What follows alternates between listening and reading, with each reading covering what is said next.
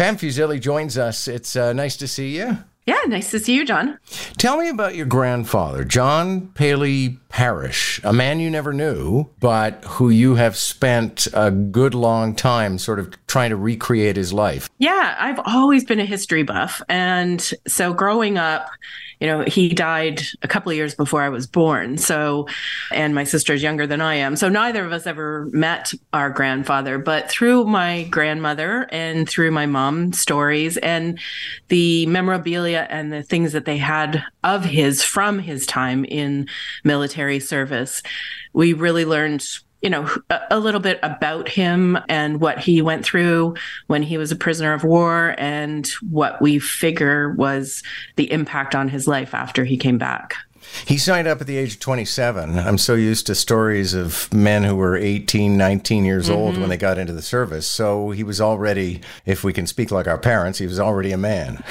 He was definitely older than your normal man who was going to sign up for the war.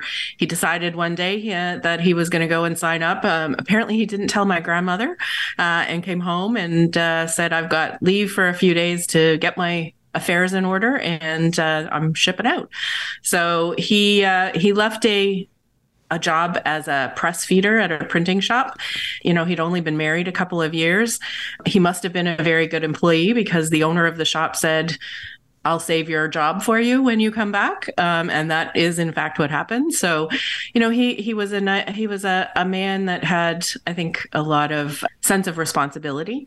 And that my mom talks about him as a very kind man with a good sense of humor. He was part of the raid on Dieppe, which is largely regarded as one of the great all-time disasters for Canadian troops. Tell me about that. Yeah, he and nearly 500 other Canadians landed on Blue Beach as part of the raid on Dieppe. And as a lot of your listeners will know, they knew they were coming. It was not a surprise as it should have been.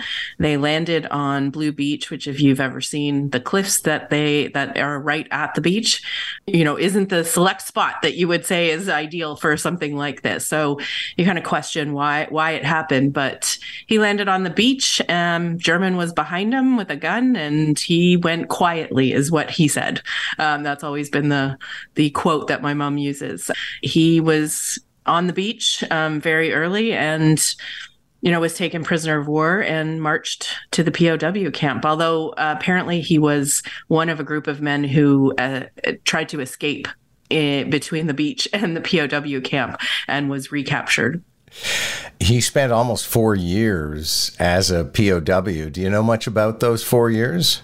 He definitely talked about it. I know a lot of soldiers who went through similar kinds of experiences didn't, but he did have stories that my mom and my grandmother did pass along to us. He said, he considered himself one of the lucky ones because he worked outside on a farm for most days, although he was shackled for 120 days and he received a whopping $397.80 for that after the war. But, he said the German guards that he had, they were not really as enamored of the war as they were. So, they spent a lot of time trading cigarettes for food. The one thing that he never ate after he came home was turnip because he had that every single day while he was in the prisoner of war camp. I guess the other interesting story that we knew about was that his brother was captured. He was in the raid on Dieppe at the same time, but he was an officer. So he's in a different part of the camp. And they did see each other a couple of times when they were there in the food line. So they got to, wave to each other. But that was all the interaction they had. So tell me the story about how you recovered the helmet of your grandfather. Yes, it still gives me goosebumps. I started doing an ancestry family tree during the pandemic and uploaded, his name and his stories along with a whole bunch of other relatives. And there was a woman called Jane Poulton Turvey. She is also a daughter of a Dieppe veteran. And she has this project called Dieppe Blue Beach, Every Man Remembered. And she's trying to tell the story of every man that was in Dieppe. So she's reaching out to their families to collect these stories. And as part of our discussion, she told us and was able to send us a photo that a collector in Holland had my grandfather's helmet.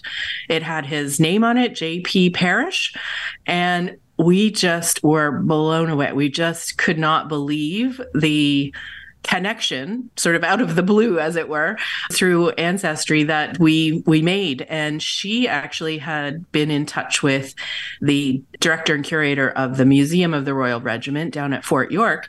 And he was in touch with the collector, and they had been talking about how did they get this helmet back to Canada. The collector was just thrilled that he could come and bring it back to the family of the soldier whose helmet it was.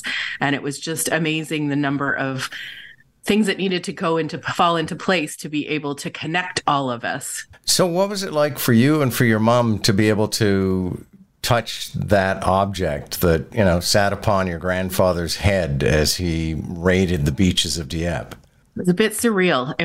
It really gave us goosebumps. It was, we had tears, we had laughter, we had, just in awe that this turn of events had brought it home to the place where he picked up the helmet. And my mom, when we had first gone down to Fort York, another visit before this, had said, this is the only place I know of that exists where I know my father has been. And it was just a very interesting, feeling to know, because there isn't anywhere else that she can go that she knows her father has been. And then to have the helmet come back there, and now it's in the museum in a display on stones from the beach at Dieppe. She just said it just made her heart sing, that there was this sort of full circle and something that we never dreamed of having, or being able to touch and feel. So. And how do you reflect on November 11th then? That you and I have grown up in a time, not necessarily of peace. We're in a bit of a mess right now, but we've never had to storm the beaches of Normandy or the beaches of Dieppe. So how do you reflect on your grandfather? Yeah, I mean, as you say, it's not an experience that we've been so it's a little hard to get your head around, what goes through your head of, your thoughts of, okay, I need to sign up, especially at the age he was at that point. And I don't know, he signed up in 1940, so it was still fairly early in the war. And, I think everybody feels like nothing's going to happen to me. It's going to happen to the other guy. So I don't know that he or any of them had, any sense of what danger they were really putting themselves into until they actually got into it. So I reflect on November 11th every year. And as I say, I love history and having that connection to World War II and having that personal connection. I just can't fathom what the thought process would be to put yourself in that position. His background is from England, so I'm sure he felt a kinship for the British and doing his duty, doing his service. So I wish I could talk to him and have that conversation. Thank you so much for this. Thanks for helping me share the story.